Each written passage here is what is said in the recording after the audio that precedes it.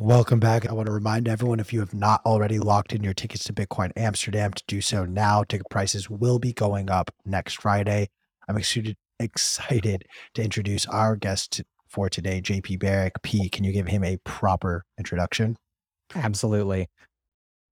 JP Barrick is the founder and chief executive officer of Mining Store and Arum Capital Ventures. You guys are leaders in the space. You've overseen 6 different mining deployments, introduced hundreds of people into the mining space. You're super passionate about mining that is. You also have a super active and successful TikTok, multiple TikTok channels where you've really effectively figured out how to communicate some of these really important topics around mining and Bitcoin to people in a medium and a way that they understand. That's how you got on my radar. I'm super excited to have you in this conversation today and to dig into the mining space and how you think about communicating about Bitcoin to the masses. Welcome.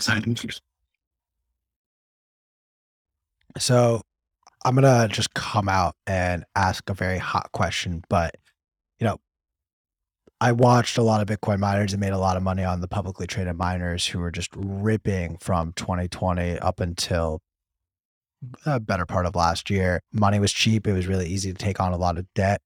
A lot of these miners were very aggressively leveraged. And I want to just get your initial thoughts on what you're starting to see out of the mining space with some miners who've had this hodl mentality, have now started to have to capitulate slowly on just the Bitcoin they're holding first, not even going down the rabbit hole of having to unplug miners yet.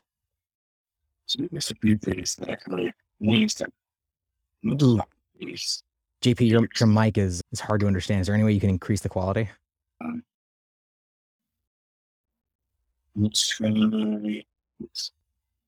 While we're waiting, I'll just do a rehash of check. Much better. Okay, perfect. Awesome. I was in my AirPods before.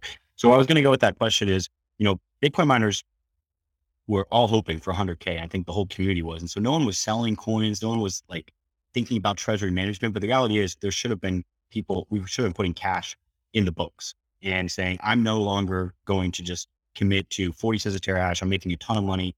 Now we're at 7 cents, 6 cents a terahash. Why did you not sell before? I think that's the first thing, is that capital management was just horrible for miners across the globe, especially the public guys.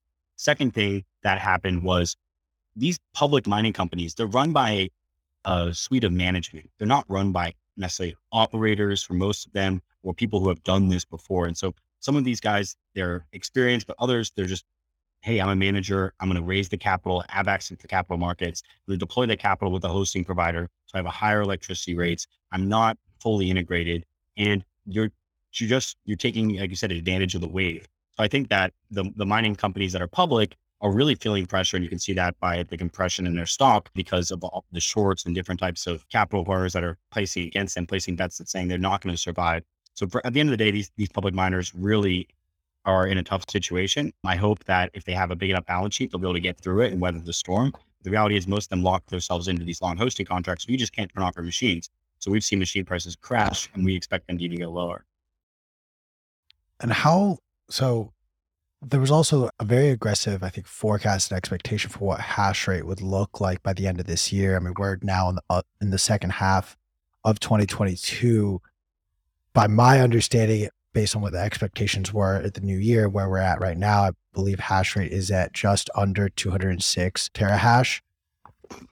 Doesn't seem like we're going to be getting to that 300 terahash marker that we were looking at. What are you attributing some downwind pressure? Yeah, I would say for that pressure, and the reason why we're not growing as fast as we expected was, one is you have maybe 30% of the network is still older equipment, S9s, equipment running at 100 watts, 80 watts of terahash. That equipment is going to be shut off or is no longer available to operate or is not running. And so when that equipment's turned off, the hash rate's dropping, which is what we're seeing because of the profitability drop. Second, the energy situation across the globe is challenging miners' ability to deploy new facilities. Deploying in Texas with ERCOT setting rules saying if you have a site bigger than 20 megawatts, you need to go through about a year to 2 year long process. These sites, we're deploying hundreds and hundreds of megawatts, especially in the US. It's not as simple as, okay, let's start today. You have to put in a load study for electrical load to understand the grid impact. You have to get permits and the correct zoning to run these facilities. And those challenges are things where people can put a roadmap together and say, I'm going to build, 500 megawatts, but there's a big difference between building 500 and just even building 100 because of all these different complexities. So that's what I'm seeing across the market is that these companies, projected that they're going to have all this hash rate. And then when it came to it, they realized that there's a lot of logistical issues to deploy.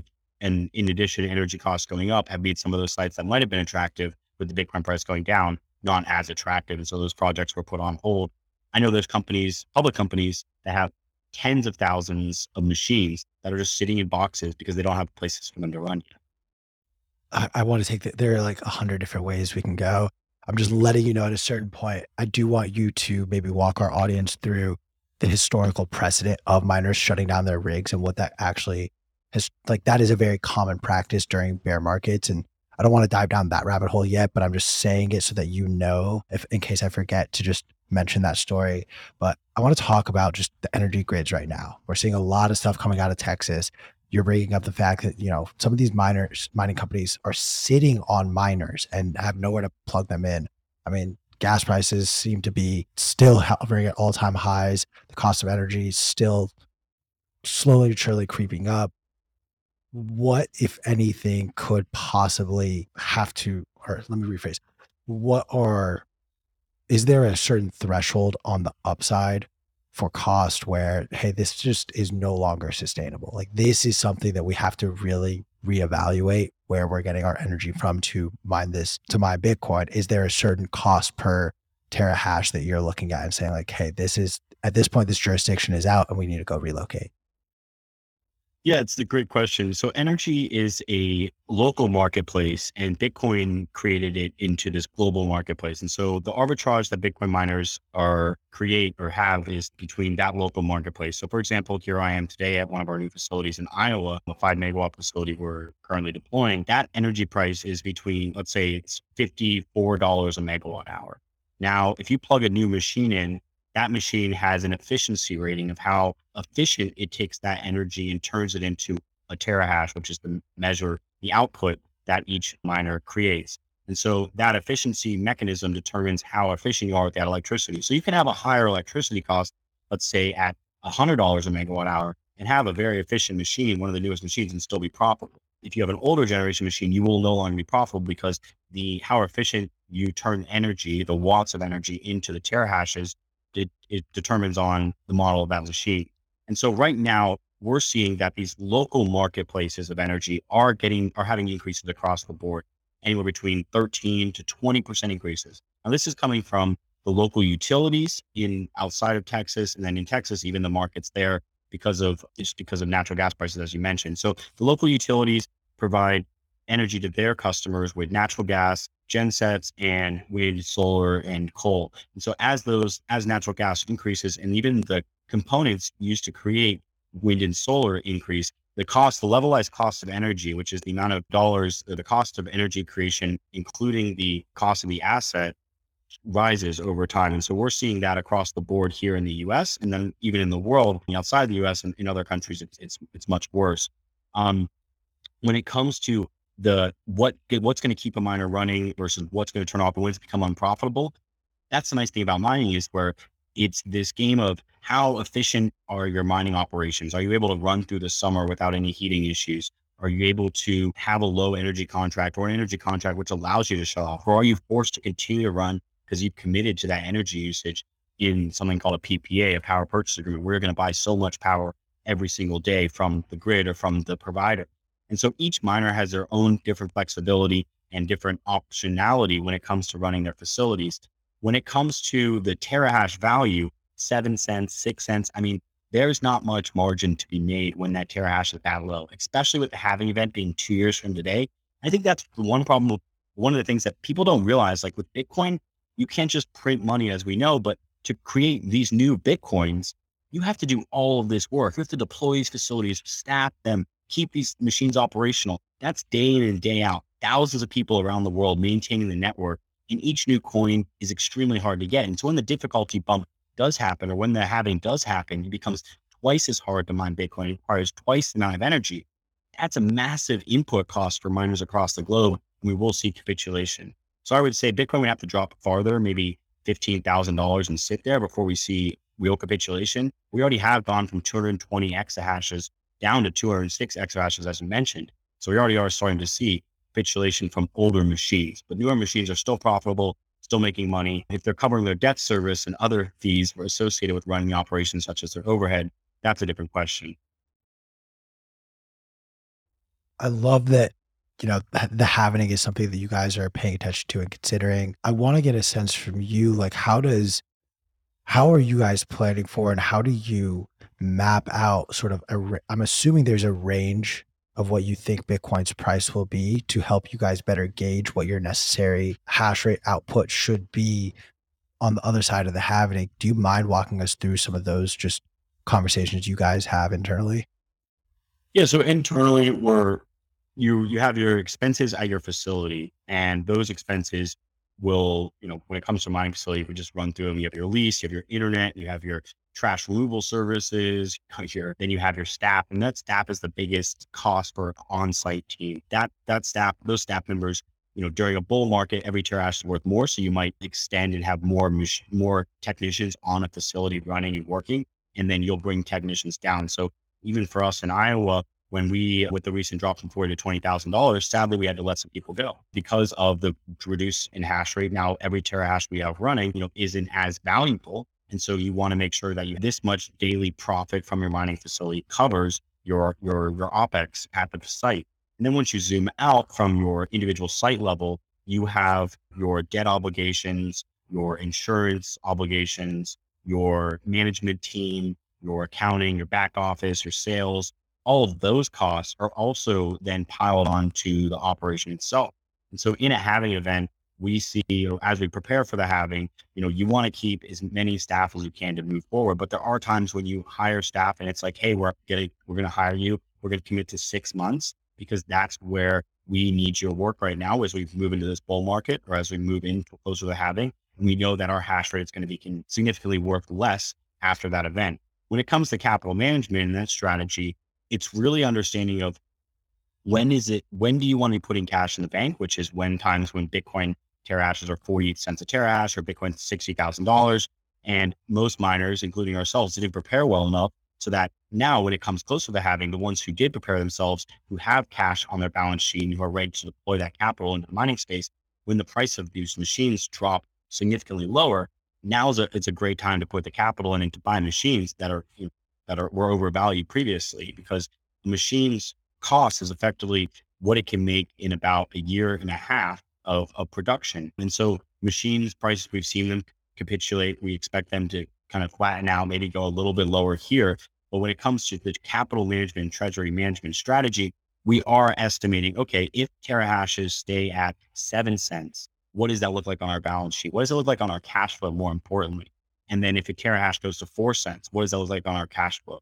And it's a huge difference from 10 cents to 5 cents. I mean, when it comes to your energy costs, most miners, I would say, are profitable at 5 cents a terahash on energy. But then after that, we're going to have to start shutting off. And that's with new S19s.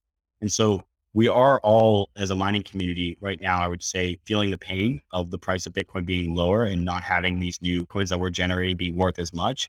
But that's part of the game, and that's part of stacking stats in the long term. For me, this is my third cycle going through this. So I was able to prepare a little bit better than others and to be able to allocate capital so we can grow.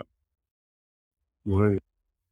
So what are some lessons from the past cycle that you've learned that you brought over into this cycle that helped you and your team be better prepared? So I would say they come down to most of the lessons we've learned come down to the management of the facility.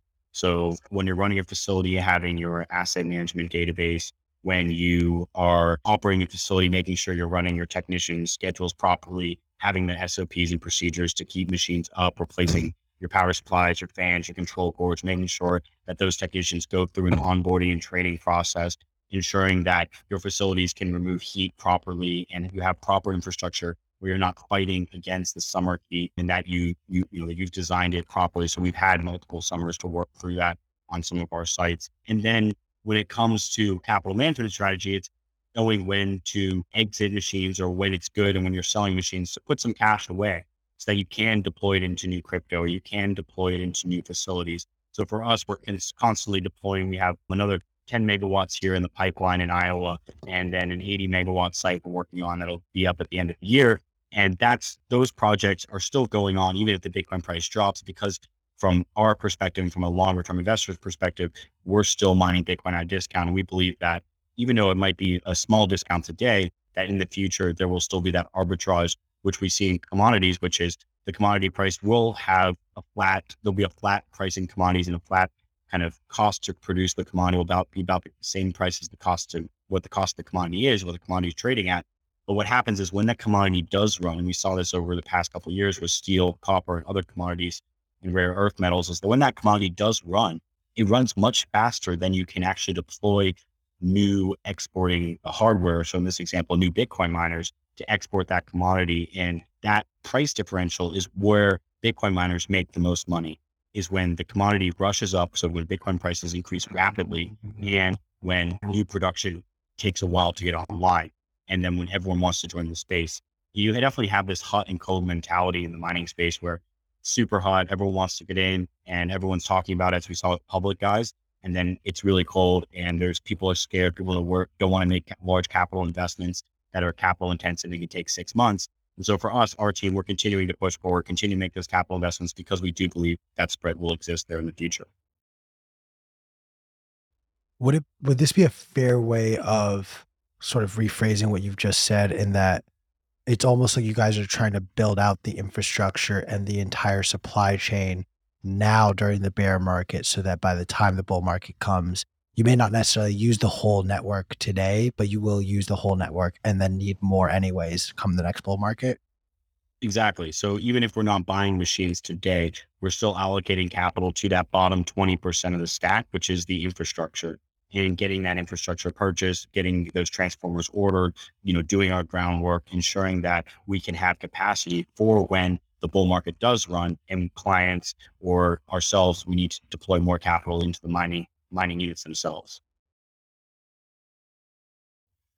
So let's talk a little bit about individual miners, because I'm a selfish piece of shit. And to be honest, I view the big miners as potentially the bad guys, but I don't know. Maybe I'm just trying to say some things to boost our ratings. For someone like me, an investor type who, I pour over term sheets and I pour over earnings reports, what are things to pay attention for that will signal weakness in a mining company versus some things that will signal strength in a mining company? I know you mentioned something like having cash on reserve is one of those things. Are there other things or clues?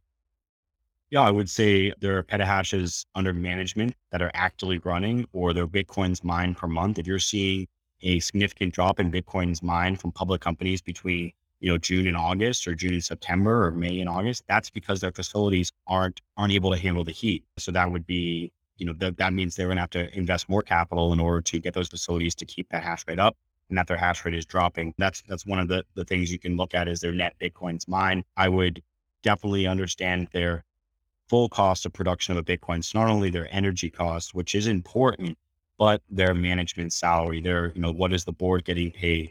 What does their middle management look like, or their office? How efficient can they run their operation? So that's all super important. And then understanding for the public companies, how much they spend to build these facilities.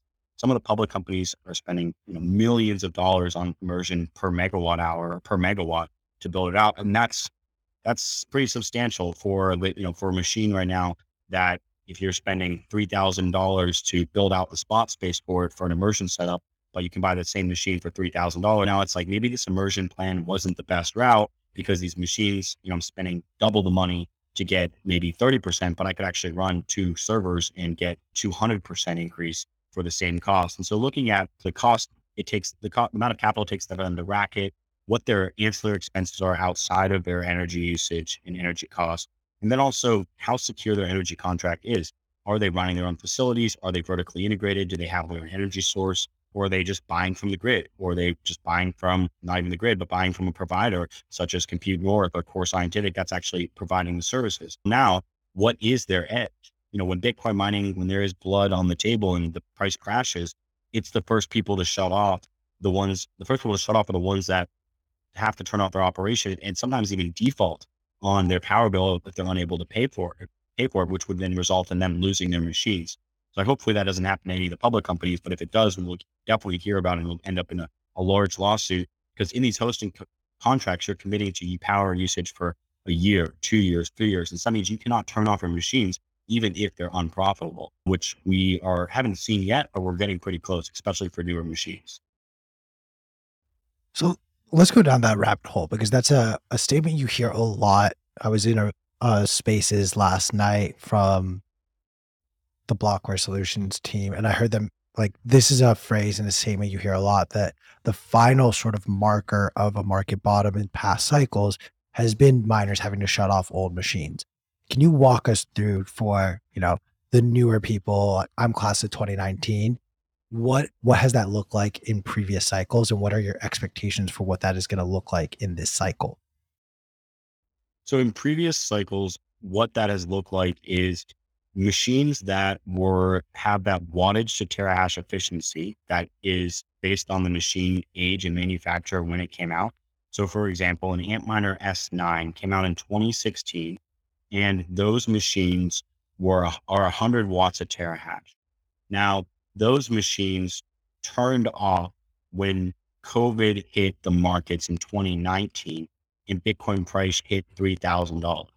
Even ourselves here running at 4 cents, $40 a megawatt hour at that site in 2019, before energy prices started increasing, we had to turn off, because you run the numbers. You're like, I could either spend the $5,000 to buy Bitcoin today on the market, or I could spend $6,000 to buy energy to generate $5,000 of Bitcoin. Now, the thing that home miners, I would say, is different than institutional miners is, my home miner, yeah, it's okay. It's one machine I can keep running. But when you have thousands or tens of thousands of servers, that percentage difference of loss of profitability, you cannot keep running. You just will be burning cash. And so effectively, in a hosting contract is where you're committing to the client, the hosting provider, that you are going to use this energy. So that means no matter what happens to the value of a terahash or the price of Bitcoin, you're going to consume energy. And so you're going to be paying $6,000 to make $5,000 of Bitcoin.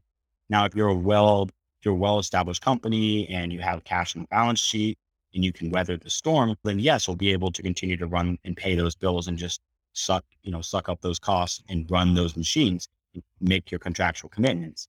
But if you weren't planning and you're, let's say, a medium-sized miner where you might have 100 or 500 machines, and you don't have the cash balance sheet to come in and make those payments every month, and then in addition to covering your debt payments, your machines will be seized by either your debt perps, whoever gave you the debt, or the hosting provider. And that hosting provider has every right to take those machines in most contracts if you do not pay your bill.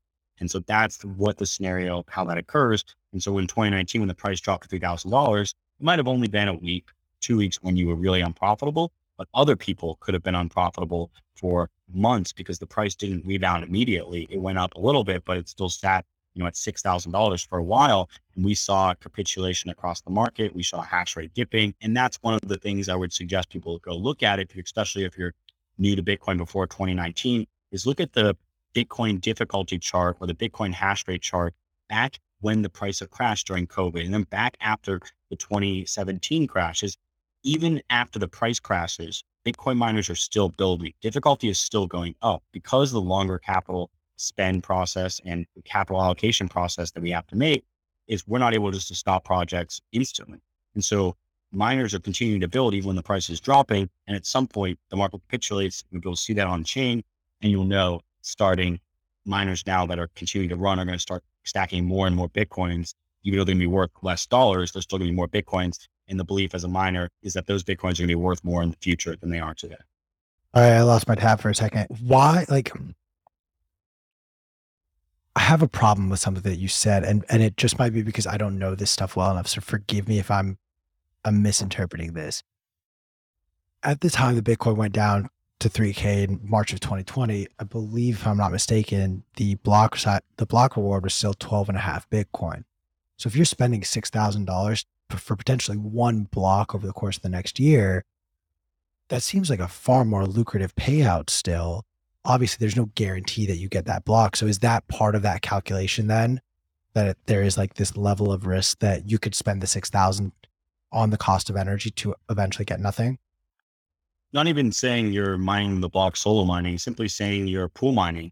And so what happens is the value of that terahash and how efficient your machines are result in it not making sense to mine Bitcoin, because you're going to spend more dollars on a day-to-day basis. Let's say every day you're paying your electric bill, than that Bitcoin is worth that day.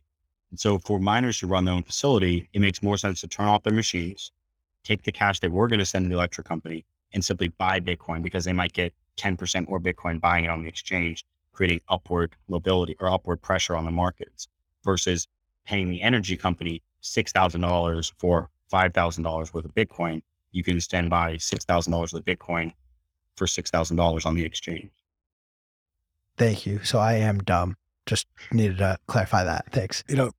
Greg Foss, in one of my earliest conversations with him, brought up this whole concept of, as a miner, to just blindly accept the cost of energy from your energy provider is a foolish business practice, because if you don't control that cost, which is the highest cost to Bitcoin mining, you're just eventually going to get screwed over. Obviously, this depends on what jurisdictions you are. Somewhere like New York, you're probably fucked trying to start a Bitcoin mining rig. But somewhere like Iowa or Texas, it seems like those have, I think, a little bit easier jurisdictional opportunities. Can we break down a little bit of just what energy opportunities are in a place like Iowa or a place like Texas that makes these far more like, I need a thesaurus in front of me, but No, that's fine. a better jurisdiction to mine versus like my home state of California, or the place that has now just become Satan's home, New York State. So energy is this base layer of the world that runs a lot of things in society and really interacts with us more than we see until the price goes crazy. I mean, look at Germany and their prices of energy, their cost to heat their houses. It's something where energy is a fundamental building block of society.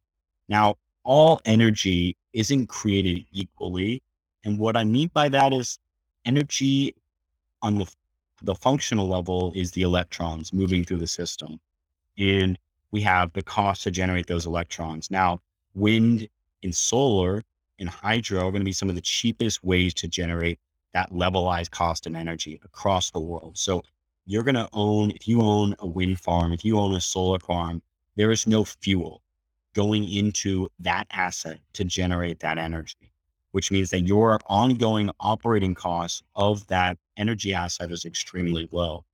Now, when it comes to the jurisdictions of where we sit, we now add another layer of politics and regulatory compliance on top of the physics layer of how the electrons function. Now, this layer of politics, contracts, territories, and utilities is where things get messy. It's where middlemen are built. It's where 100-year contracts are signed between one utility and another. It's where lobbyists play a lot of time. It's where the goal is not to get the cheapest energy to the consumer, to the Bitcoin miner, to the community, but the goal is to increase the balance sheet of the utility and continue to build assets and get more debt on the balance sheet to grow the overall organization.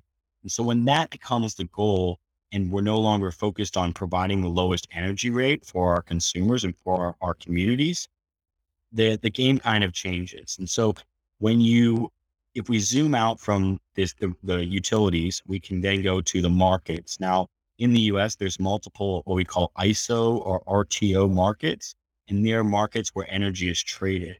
So energy is traded on a retail and a wholesale level. The problem with most states, except for, you mentioned New York and actually Texas and a few others, they have something called open retail access. That means that anyone who buys energy can buy from the same spot or the same areas the large group buys from, the wholesale providers buy from. And the wholesale providers that are buying energy in states that don't have open retail access are the utilities, are the investor-owned utilities, are your co-ops, are your municipal utilities. So those groups of people are the only ones that can buy from the wholesale market. Now, why is this important? Over the years, because of the grid being built out with more renewables, solar and wind assets, we've seen that those non-fuel based sources of energy are built because of their tax credits. Now, these tax credits last for 10 years on the asset, and they basically pay for the whole asset plus get 8 to 10% interest for the person who put up in 8 to 10% return for the counterparty who put up the asset. So now once this wind farm is built, they're usually built in areas with low population density. And so that means that no one really needs the power. So that energy has either two things happen to it. One, it's curtailed, which means the energy is never sold to anyone. It's just what goes into the ground. Or two, the energy is sold on the wholesale market for pennies on the dollar. So most of the wholesale markets are available, like all the data is available to the public. You can see, you just can't buy the energy. And so wholesale energy will be trading at $15 a megawatt hour, $20 a megawatt hour. And the only people that can buy that are the utilities in these regulated markets. And so Iowa is a regulated market. So we have to go through a utility. That utility then goes to another utility, and then that utility buys the power on the grid. And so we are working on legal and regulatory frameworks that would allow us as a Bitcoin miner and other Bitcoin miners around the world around the US to buy power directly from these wholesale markets. But it's very complex. It's contractually complex to be able to do legally within the legal framework that's presented. Even if I own a wind farm or solar farm that's generating energy half of the day, I can, even though I'm producing energy and I own the asset, I can sell into the wholesale market. I can't buy power back from that wholesale market in these regulated states. I have to go to the utility and say, hey, when the wind isn't blowing, when the sun isn't shining, I need energy. I have to buy from them. And so I might be generating energy for my wind farm at $8 a megawatt hour. And then when it comes to my grid, I might be buying it for $50. And so my all-in price is closer to $30 a megawatt hour. But because of the regulatory frameworks and how these frameworks have been set up and are, entrenched in society for the past 100 years, we're stuck with the systems we have at play, and we're stuck with higher energy costs for everyone.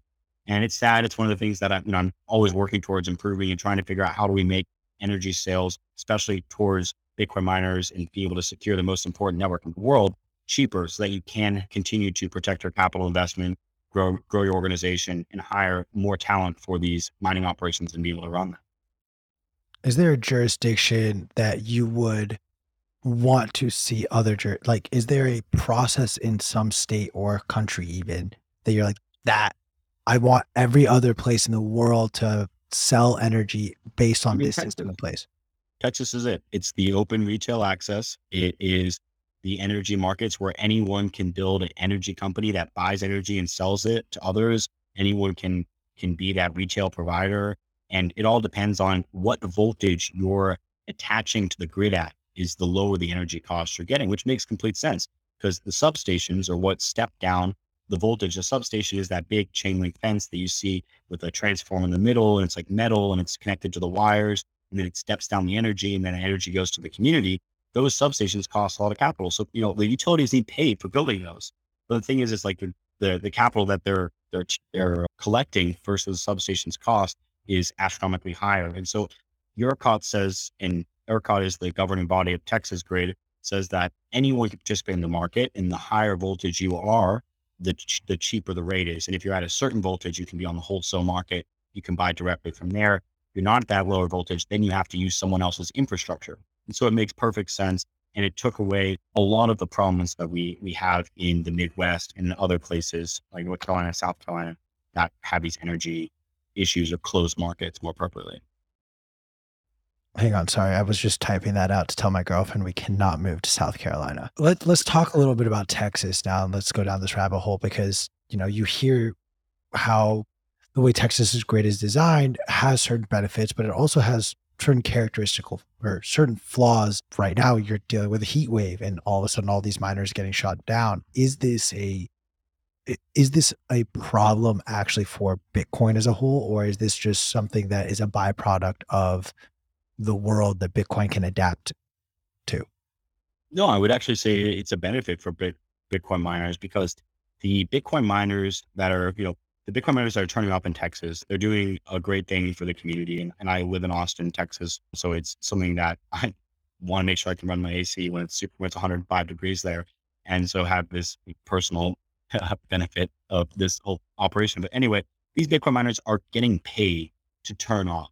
So Bitcoin miners are very unique because they are something called a demand response vehicle, and they can turn on and off their energy usage on at the click of a button effectively. So you can take your Bitcoin miners from using 1 megawatt and bring them down to using 100 watts, like a 99% increase or decrease in consumption in matter of minutes.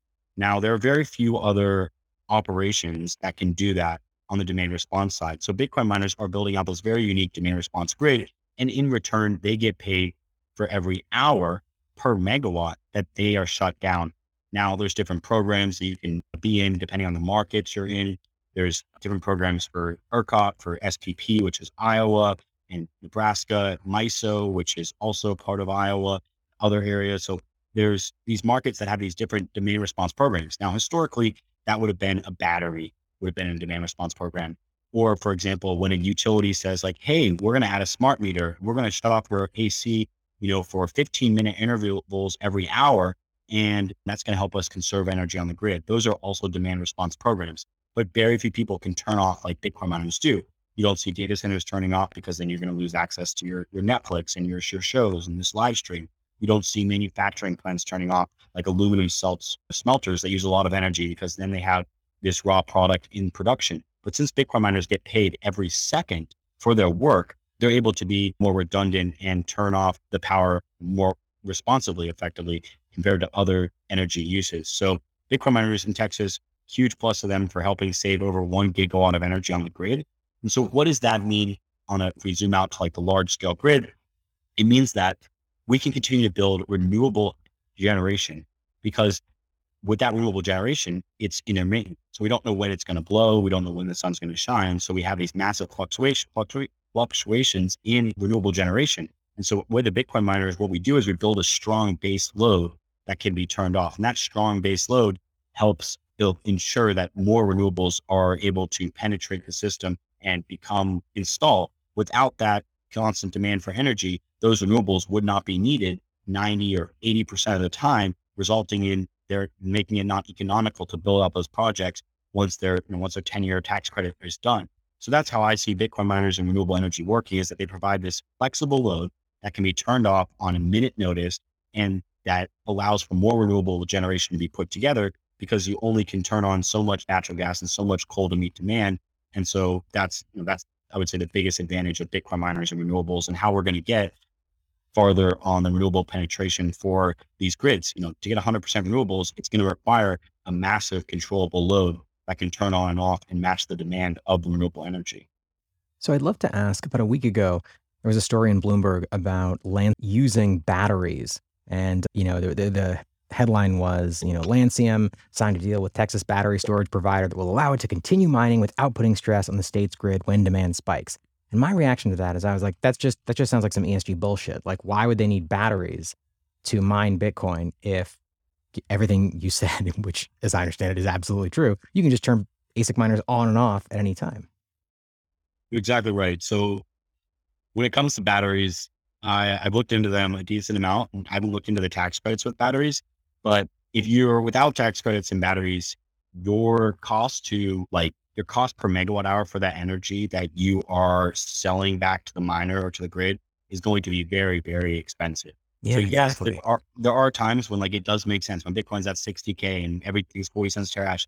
But when I was running my numbers, it is very, very hard to have a battery setup work well and be able to deal with these fluctuating prices of power. Now, it's not impossible, because what a battery does is a battery allows you to buy power from the grid at that wholesale rate. I'm unsure exactly how they're able to get the energy on the wholesale level as a battery, but probably because they're similar to production. So they take the power, they buy it maybe for $1 per megawatt hour, and then they can use it whenever the price is higher. Except the biggest problem is you only can store so much energy, and the cost for every megawatt is about 10 times more, at least it was a few years ago, to build out batteries per megawatt than to build out a Bitcoin mine per megawatt. That's with all your miners in it. So the cost is Interesting. significantly more per megawatt to build those batteries out. But there are advantages to it. I do see batteries having significant opportunity with, with wind farms and storage combined and being able to utilize those. Got it. Okay. So that actually makes more sense if there's like tax incentives and things like that for a miner to basically get these batteries at potentially lower cost. And then when the price of power spikes, they're able to economically sort of outcompete other miners because they have this battery store. Okay. Got it. Yep. And in ERCOT, they could decide, okay, I'm going to actually turn off my miners, still get that LNP credit. And I'm also going to use my battery energy to sell back to the grid, which could be selling for $1,000 a megawatt hour. I mean, there's times where the grid in ERCOT hits $8,000 a megawatt hour, and normally it's trading at 20 or 30. Now that arbitrage is massive. And so those opportunities will only continue, especially with renewable energy being added to the grid and natural gas, coal, and nuclear plants being shut off. Got it. So why then? So there's so many opportunities to piggyback off of what P is kind of saying, that the ESG fuckheads have essentially taken to attack Bitcoin mining.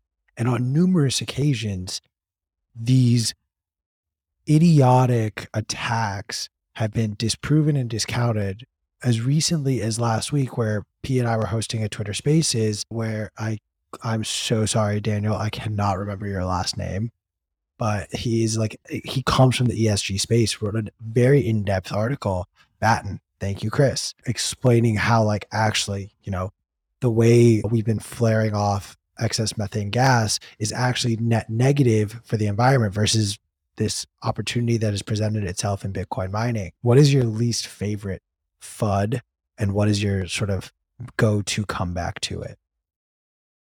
I'd say my least favorite FUD with the energy debacle and question is that using energy is inherently bad. Now, like I said, energy is this fundamental building block of human life, of the capitalism, of standard of living. I think Nick Carter posted a great article, a few years ago about, there's a chart where it shows the life expectancy and how much energy that country uses, or life expectancy and energy penetration and how many people have access to energy. Energy is a fundamental building block. I challenge you to say, okay, let me live today without using any hydrocarbons, any energy. Now, you can do that when you're camping, and that's effectively what you're doing. You're camping, because our whole society is built on this energy usage.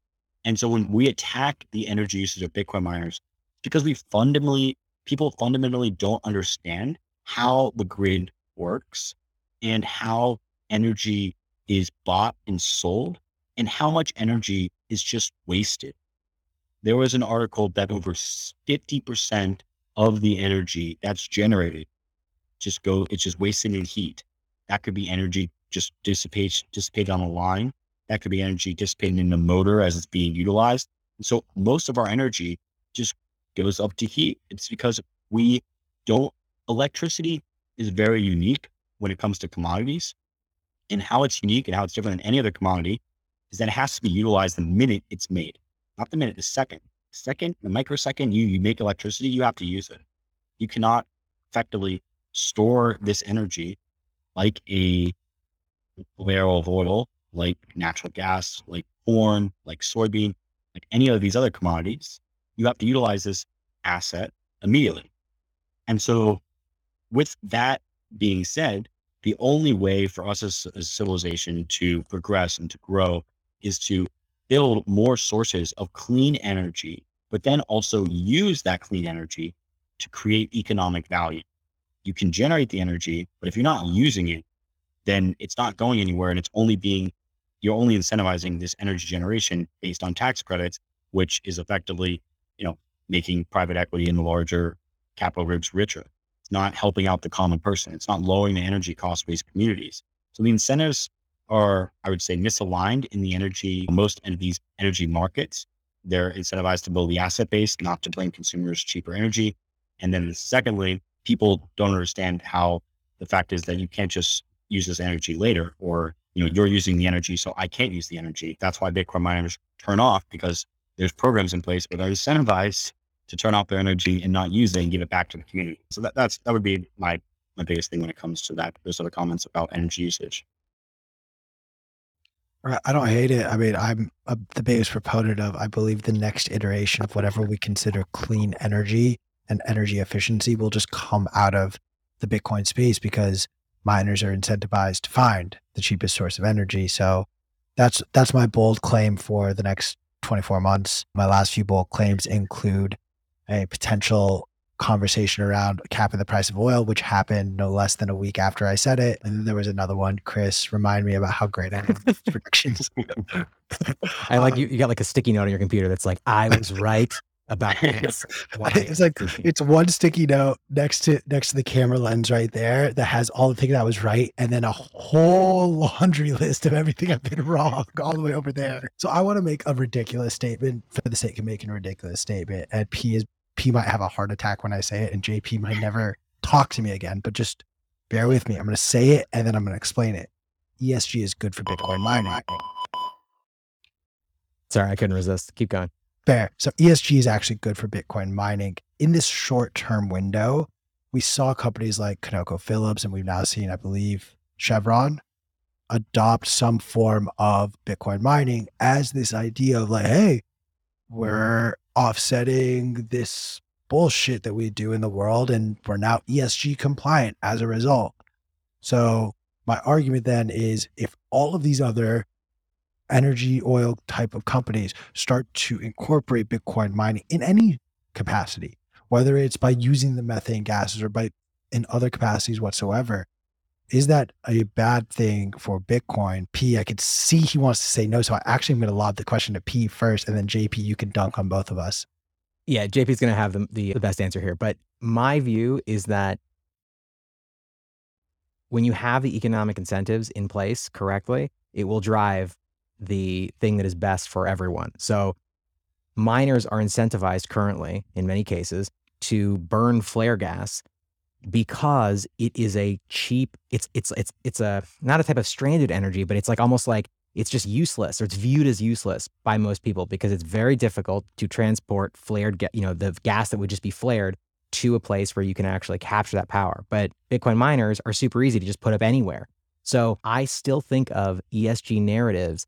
It's more like in the same way that miners and entities are doing sort of energy contract arbitrage, right? If you're a miner, you're constantly trying to find these, not even loopholes, but like these, the cheapest power you can get for the longest amount of time via contracts. That's just totally normal. And ESG is basically I would argue, ultimately harmful kind of like cultural arbitrage opportunity. I've talked to so many miners who publicly, they're like, oh yeah, we're pro ESG, we're good to go. But behind the scenes, very privately, they'll say like, yeah, I mean, ESG is bullshit. But we have to play that game because that is the game that is being played. That is the market that we are living in. And so we have to basically on the publicly support these narratives because it's another type of arbitrage opportunity. I don't know. JP, what do you think? I would say the ESG narrative is overall a benefit for Bitcoin miners as long as it doesn't turn against them. I mean, it has, but I'm not saying fully we need to ban Bitcoin miners. As long as that does not become part of the ESG narrative, I believe the reason why I think it is good for Bitcoin miners is because the power arbitrage and the grid's instability is only going to increase with these renewable energy assets that are being generated that are on the grid. And so that arbitrage and that difference between power prices and the fluctuation in power prices that Bitcoin miners are one of the few industries that can take advantage of, or it will allow ESG, that penetration of ESG will continue to help Bitcoin miners because of those low power prices and those difference in power price. God damn it, I pulled a P. They're doing road work. They're doing road work on my street. And so I have like multiple setups to try to like limit the amount of background noise, just like jackhammers going off constantly. I'm doing a pretty good job, but apologies for the constant mic cutting in and out. Anyway, the claim I just made was that you are a minor spook and that Q is still wrong. But absolutely not. Dude, I literally said in way less of an eloquent fashion exactly what JP said. So 2-1, we win.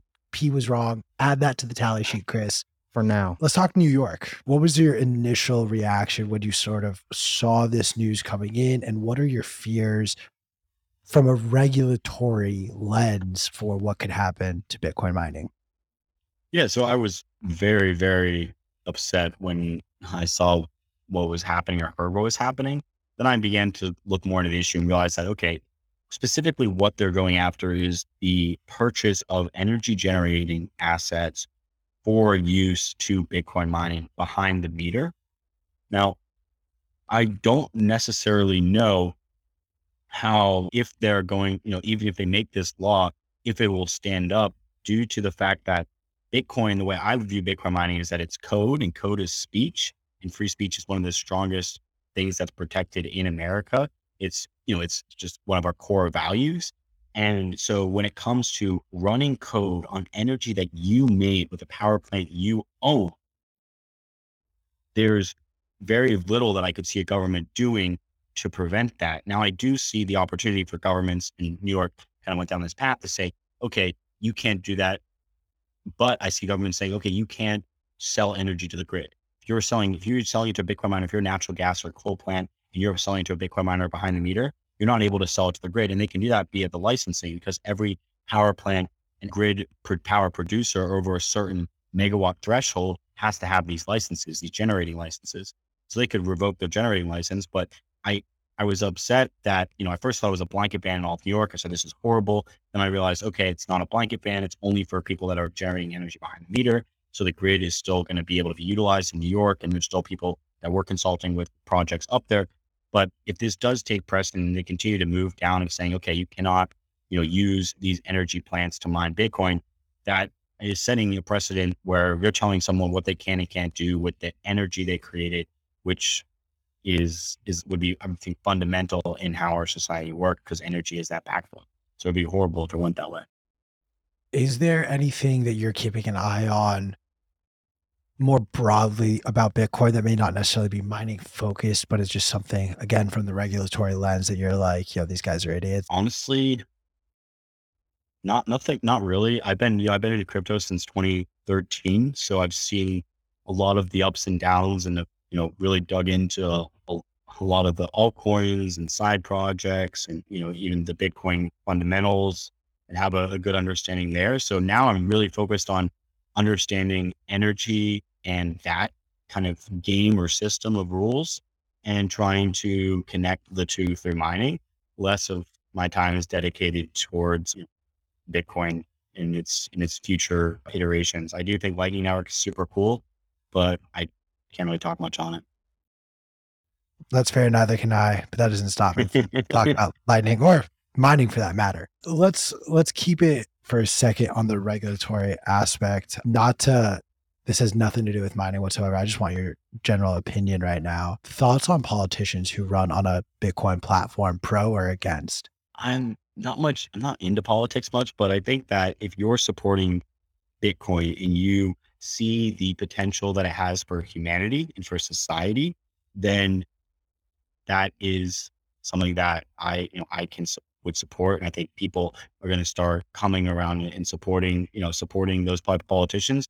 I think Bitcoin means something different than it did when I started. The community has grown dramatically. And so you can say, I'm a Bitcoiner that has a different set of ideology than when it did in 2013 or 2014, when the community was much smaller. Now being a Bitcoiner can mean, you can have, let's say, a much wider range of beliefs about the world and how Bitcoin should be utilized. But I think if you come down to the fundamental aspects of Bitcoin, in that, it is fair money, it is money created by energy, it is money that cannot be debased, and one Bitcoin equals one Bitcoin, and everyone should have access to it, then I'm all for supporting those type of people and hoping that they do share that they're a Bitcoin supporter, because I think as we continue to grow the community and more Bitcoiners are kind of come out or people learn about Bitcoin, I think it's going to be one of those things where the society will start to shift its lens, especially the younger generation, millennials,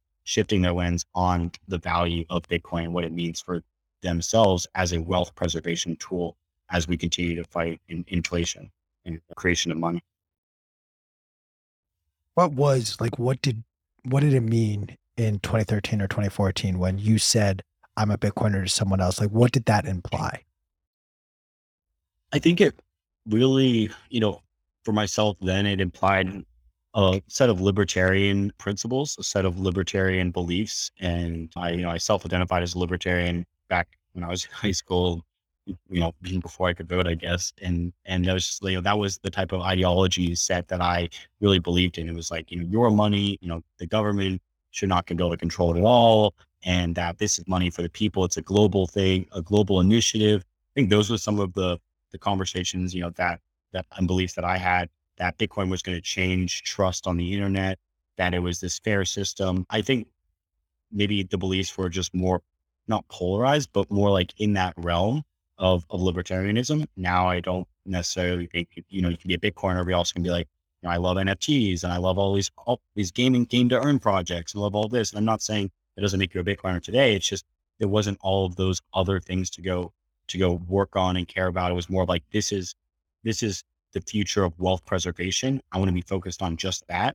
Or I think people nowadays utilize the term cryptocurrency and crypto and Bitcoin interchangeably, when in my mind, it's still Bitcoin is the value preservation tool that humanity has. And the reason why it's the best at doing it is because of the mining process and how much energy goes into keeping your Bitcoin secure versus these other coins, which really flow with the economics of the overall market and follow Bitcoin's price and its movements.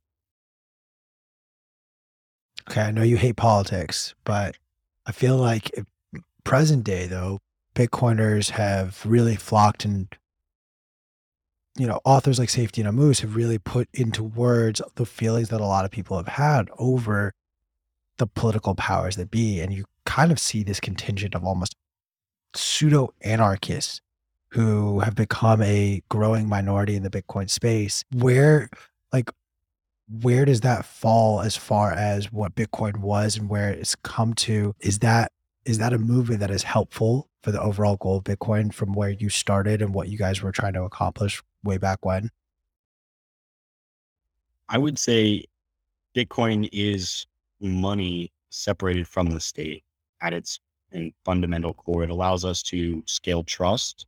The state has inherently created this trust in the US dollar and the currency, and that has helped us as society organize and build a lot of what we have today. Now, where I think the issues lie in that system is that organization, that society, necessarily, people don't feel like it's working for them anymore. It's not making their lives better. A lot of that is because of the rules and the politicians that have created the groups and helping out their buddies to get the contracts and do the work. And it's kind of created this inner circle of individuals. Look, it's more about who you know versus what you know. And I think with Bitcoin, the goal is that it's more about what you know than who you know, and that everyone's on the same playing field. So one of the big things with me with Bitcoin mining, or Bitcoin in general, was the Byzantine generals problem. And being a young high schooler that was, rowdy and didn't like to follow rules, it was the fact that every general in the Bitcoin space or in the Bitcoin mining space has to approve that this is okay. And we're all the same level. No one's better than someone else. There's no hierarchy there. I think that is what originally, brought me to Bitcoin in 2013. And so I think the crypto anarchists are saying something similar, which is there is no hierarchy. We can govern, we can create this trust, we can preserve our wealth, we can separate dollars from the state, all at the code level. We do not need politicians. We don't need, these other types of rules that are changing on a whim or can be influenced by corporations and by other groups. That's kind of my recap and thoughts on how it's changed over the years and what I believe about Bitcoin. I'm fully on board with the anarchy of it all, if I can be completely honest. But that's just my 2 cents. I have a totally random question. Go. If you say fuck, marry, kill, I'm going to tell Chris to kick you off the screen though. We'll talk about that. Do that question later. I have actual real important business to handle with JP right now. All right, cool. I didn't mean to derail you. Continue when you get to a break. Come back to me. I have an important question for JP. Okay, I want to go back a little bit, and I've asked this question to a handful of miners, and probably because what I'm really asking for is your 10-year business plan, and no one wants to give it to me.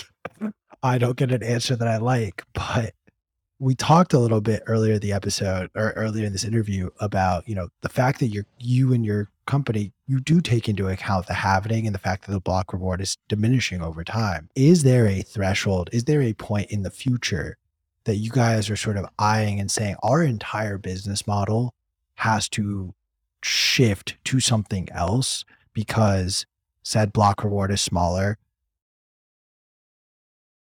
Yeah. So Bitcoin, when you look at it in the amount of Bitcoins that are mined, we have the halving, which cuts in half every 4 years. When you look at Bitcoin in the terms of dollars, that the value, the amount of Bitcoins and the value of those Bitcoins mined has gone up by 5x every 4 years. So in 2017, it was $5 billion per year in mined coins. In 2021, it was $20 billion or 25, almost $25 billion in mined coins. So I expect that in the next halving, the same thing will continue, that the overall, even though the amount of Bitcoins that are being mined, the overall US dollar value of that Bitcoin, because of how significant and how hard it is to acquire these coins, there will be, millions of computers looking to get these coins. So I don't see Bitcoin miners, going away in the next 20 years, because between now and the next 20 years, 99% of all the Bitcoins will be mined. Now, once we're down to the last 1%, those are the times where I still believe it'll be a valuable business. The operators that are going to be running those businesses will be, A plus. A lot of it will probably be automated. I doubt we'll still be doing air cooling. For our company, our biggest focus is on energy generation. So acquiring stranded energy assets and moving in towards that direction, less of like focusing on, Iowa co-ops. It's a great midterm or short-term strategy to grow, but it's not that low cost energy that you need to compete. Because we have $50 megawatt hour power, but you can get $10 megawatt power at a wind farm with a great storage solution or some sort of, gravity storage solution or a way to store energy when the wind isn't blowing. Well, now you're 5 times cheaper than anyone else. So the halving event, you're still, even if you lose half of your value and no one turns off, you're still going to be making money because you are 5 times cheaper. I think that's the biggest thing with energy. It's the same electron at the end of the day. If you're at $10, that's significantly cheaper than $30, $40, $50. And then from there, it's like you get to $5, that's even cheaper. And so for us, we're seeing that there'll be plenty of production or of wind generation and solar generation in the US that comes off their tax credit. And there's no natural buyer of these assets. Once the tax credit's done, no one really wants them. So Bitcoin miners are the one buyer that I can see coming in, buying these assets for cheap and deploying their infrastructure at it at scale. So it sounds like there is a degree of Bitcoin mining companies almost turning into the local energy providers at a certain point in the future, out of necessity more than anything else. Out of necessity, and that's where the regulatory benefits are. If you own a utility, you can buy from that wholesale market, that special place. And so there are utilities for sale that are not for sale, but that could be acquired that are way cheaper than a public mining company balance sheet. So the fact is, I think Bitcoin miners will start to buy municipal utilities. I think they will start to buy more and more generation. That's just, where we're headed. It's how do you win the Bitcoin mining race? You have to have the lowest cost of energy. You have to own your generation.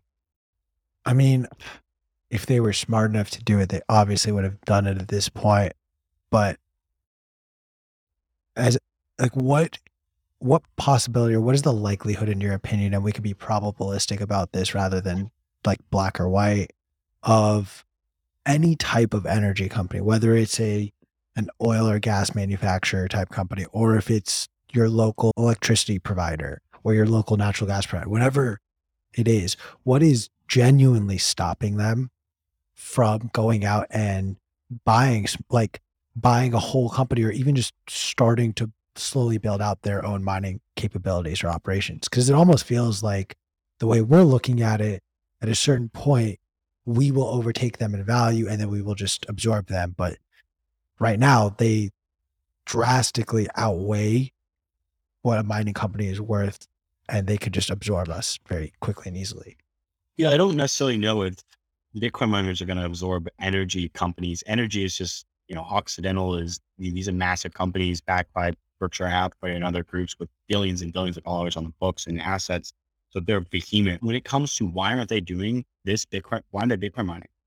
One, I think the biggest things, and some of them are, but I think the biggest thing that prevents companies from entering the Bitcoin mining space that are in the energy space is simply the risk that they need to take to enter the space and the hedging available. You can't hedge your hash rate effectively. You can hedge your Bitcoin price, which is going to help, but you cannot hedge your difficulty increases. You only can hedge your Bitcoin price for so long. So when it comes to the hedging available for miners, they can hedge half of the equation, but you effectively can't hedge difficulty at any scale at the moment. Now, companies like Lumerin with Titan are working on that and working on marketplaces where a lot of people to buy and sell hash rate, but there's no way for a financial institution to put together a deal where there's very little risk and the return is a constant 10% a year. Now, that's what I would say most of the institutional, most of the energy businesses in the world, they're looking for 8 to 10% a year. They're just looking to compound that every single year on a massive balance sheet. They're not looking for a 25, 50% return. To them, it's more risky than it's worth. So that's why I think that Bitcoin mining, energy companies are not coming into Bitcoin mining. It's because they don't truly believe that it's going to be the future of money. And they don't fully understand the value it has today. Because they can't hedge the future decline of Bitcoin or potential decline of Bitcoin, then they're not willing to enter this space. P, you can ask your stupid question now. It wasn't stupid. It was brilliant. So, JP, I have a vision.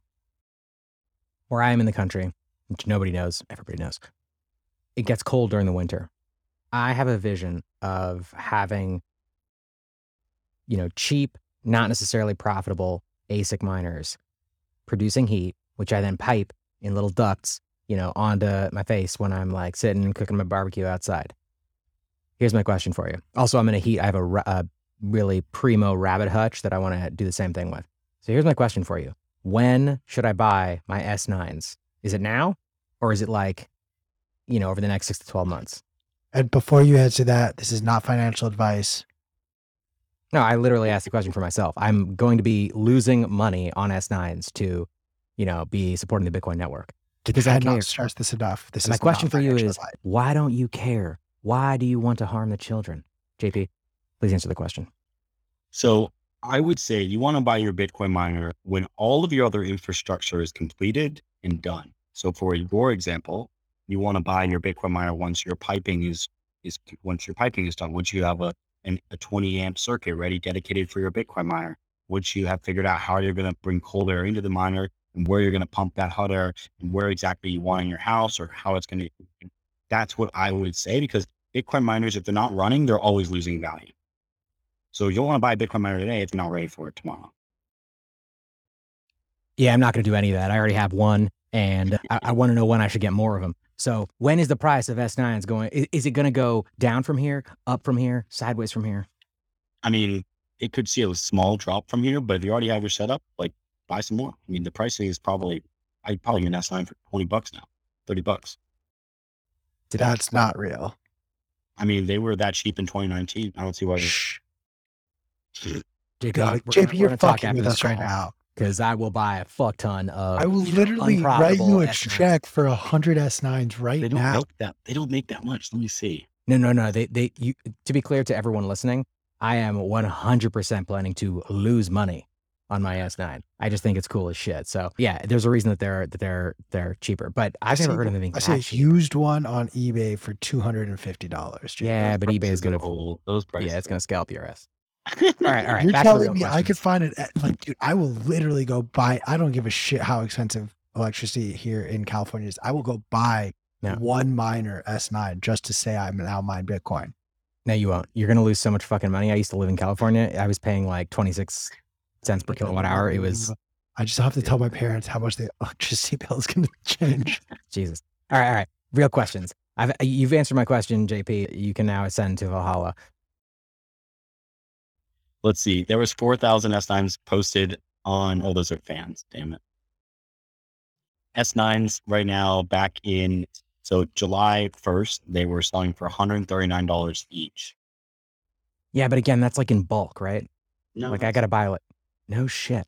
Pete, I will split a bulk order with you. Stop July negating 1st. this. Holy shit. All right. They're going to be cheaper.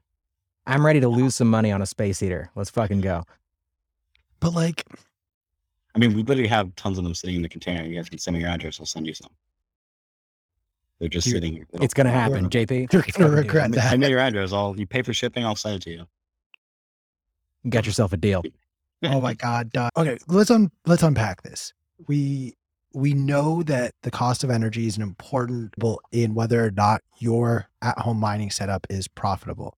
Second layer of this is how much hash rate you are providing. What are the other variables that go into this calculation, or is that really it to determine how profitable? So the profitability is really comes down to your other one other thing that I would add is that joules per terahash, how many watts of energy you use to generate one terahash. That's the only thing that kind of sits between those two equations. So you have your input, your energy cost, your output, your terahash value, and your value of your terahash. In the middle is how efficient you change the energy to the terahash. Now you can include your energy, you can include your machine's efficiency rating in there. You also can include your OpEx in there, your staff in there, your debts in there. That all can be in your watts per terahash. Because effectively, it's sitting in the middle of how effective you can turn your raw cost into a terahash. So that's really it. It's a pretty simple math problem. It's not too complex. The problems come down to running a 24/7 operation, staffing one, finding a location, getting permits, building out infrastructure, dealing with supply chain issues. That's where the issues come in. Sorry, I was just doing some math in my head of how much more money I can make if I just quit my job right now and go start mining Bitcoin full time. You will lose money. Yeah. P, you can now ask your Mary fuck kill question. Nah, I'm bored of it now. I mean, I'll ask it anyway because we now talked about it so much. I just got to ask it. But the question is, it's played out. It's Mary fuck kill, Janet Yellen, Jerome Powell, Christine Lagarde. And if you want to get spicy, you can add in Gus Carson's. Remember, see, to Janet Yellen, Jeremy Powell, who was the third one? Jerome Powell and Christine Lagarde. Christine Lagarde. Kill Christine Lagarde, marry Jerome Powell, and afflict the other person. You nailed it. You answered correctly. Jerome Powell controls the money printer for currently the world reserve currency. So you marry his ass, divorce him immediately. You get 50% of that wealth. You get 50% of the money printer. 50% of infinity, as Q has pointed out previously, is infinity. You're good to go. That's a little Well done, sir. Well done. That's a lot of S19 miners. way more than exists. Back to like the the non-deranged part of this conversation. I wanted to ask you, you are incredibly effective on TikTok and other social media platforms. I spend a lot of time thinking about what is the most effective way to bring as many people to Bitcoin as possible. I really do. I view it as this, I feel like this internal like moral imperative to help as many people as possible understand that fiat currencies are this melting ice cube. And you seem to have figured out how to really effectively do that via these platforms. So how do you think about that? What have you found is super effective as you are communicating about mining and Bitcoin in general? So when it comes to content creation, I've had some great friends that have been able to build audiences and help me a lot when it comes to creating this content. It comes down to consistency. The hook is one of the most important things. Showing unique things. So when people see a Bitcoin mining operation with a bunch of computers, that's also not something you see every day. And so you want to highlight the things about your industry, your life, or for example, Bitcoin mining that are on the fringes or on the edges of what people see. And so that could be how much heat that Bitcoin miners generate, how loud they are, how much money a Bitcoin miner makes. People love the idea of computers making money for them, even if it's an S9 and it's running in a house and it's unprofitable. It's like those type of things we've seen people connect with people. And so when it comes to making this content, what my team and myself is focused on is be consistent, create content that shares the value of what Bitcoin is and why it's important. And then also walk them through the process of how much Bitcoin miner will make and how to do the calculations and how to get started. The reason why I create content is because I want to build the ability for people to invest in Bitcoin mining and get into real Bitcoin mining operations with influencers at a very cheap, at $100. So we launched this thing called BitVault online. It's Bitvault at wefunder.com. WeFunder is a regulated crowdfunding platform where you can raise money through the Reg CF framework in the United States up to $5 million per year per individual. And those individuals can go to their communities and say, hey, I'm going to start a Bitcoin mining operation. I'm raising money. They can take their money from their fans, and then everyone can get exposure to a Bitcoin mining operation running at a large scale facility and see the financial returns from that.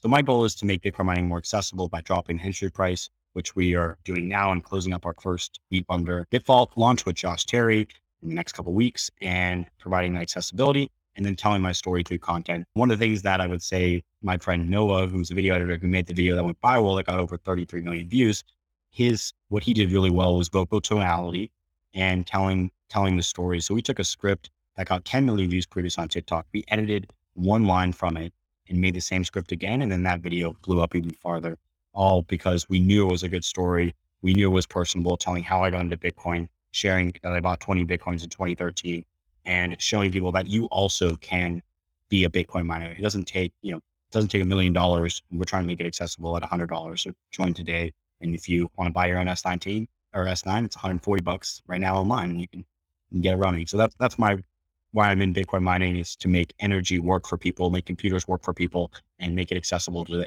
every single person in the world. What was the line that you had to edit out in order to make it successful? We added a line that said I could have bought 11 Lamborghinis, and instead of I bought $20 Bitcoin at this $70 a coin.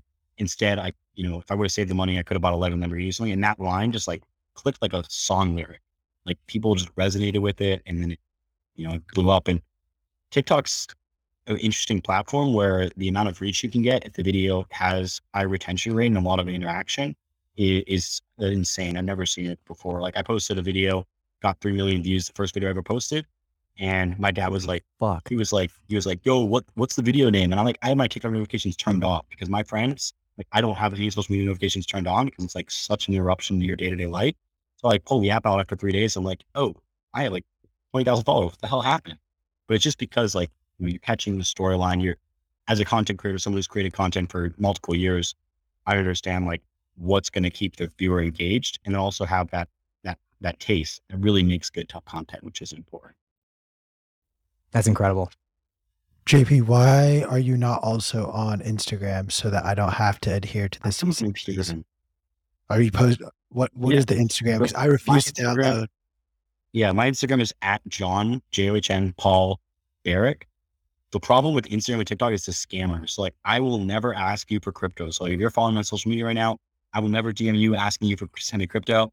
I will send you to the regulated crowdfunding page to put money in and be legit, but I'm not going to ask you for crypto. So people will copy my account, change the username, change the letter. It's atrocious. I've had people message me I lost my life savings. I lost $10,000. I lost $5,000. And Facebook doesn't care. TikTok doesn't care. It's so sad.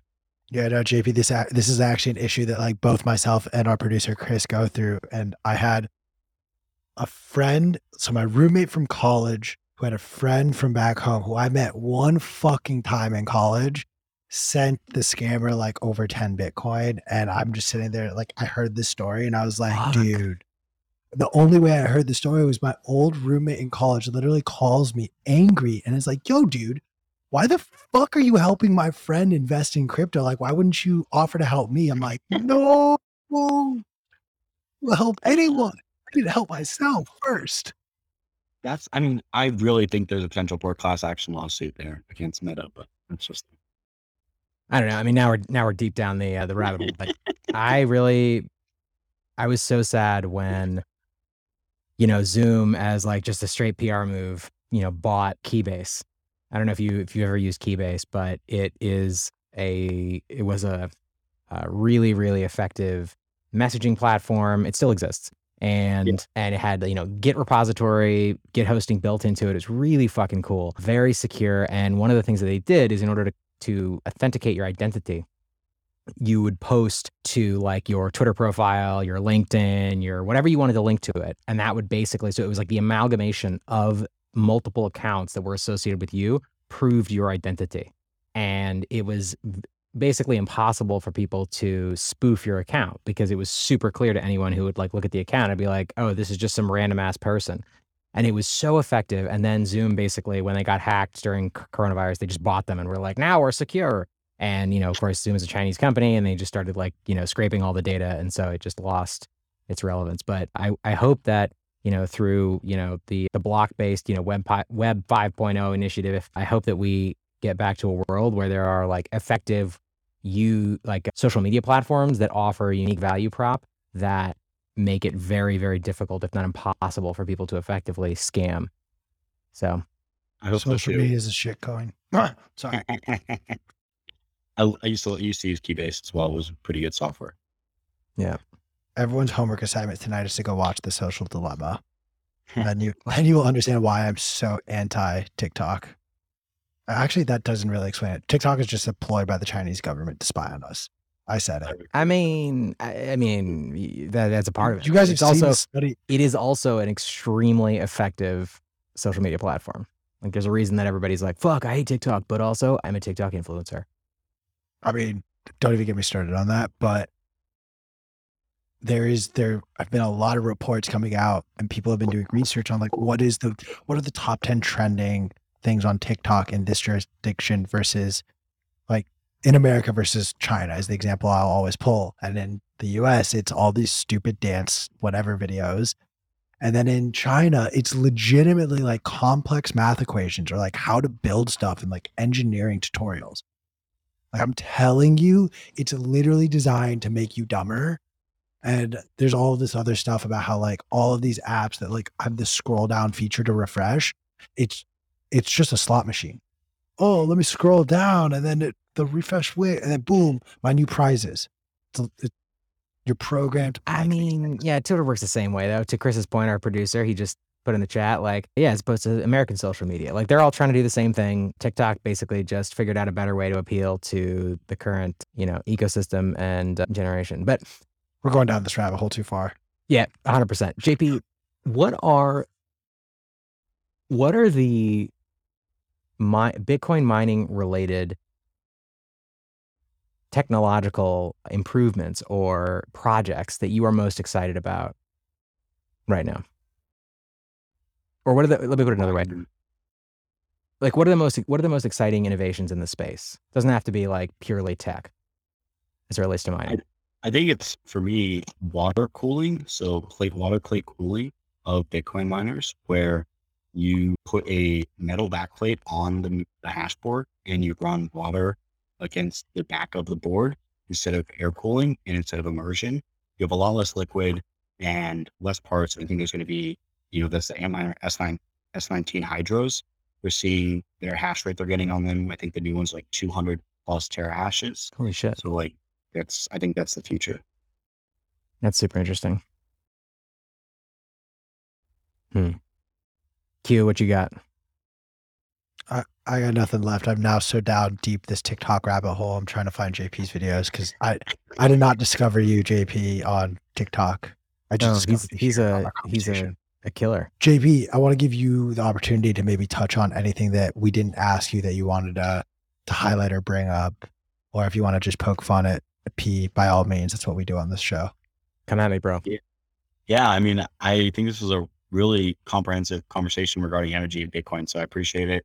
I'd say, my Twitter is at JP Barrick, Instagram at John Paul Barrick, TikTok JP Barrick. If you're looking to get into mining and you want to put $100 in, check out WeFunder. BitVault is the name of the company. And then if you're looking to get into mining at closer to $50,000, email us at sales@miningstar.com. We're happy to help you out, get you running out here. And I appreciate it. This was a great time, guys. Awesome. Thanks so much for joining us, man.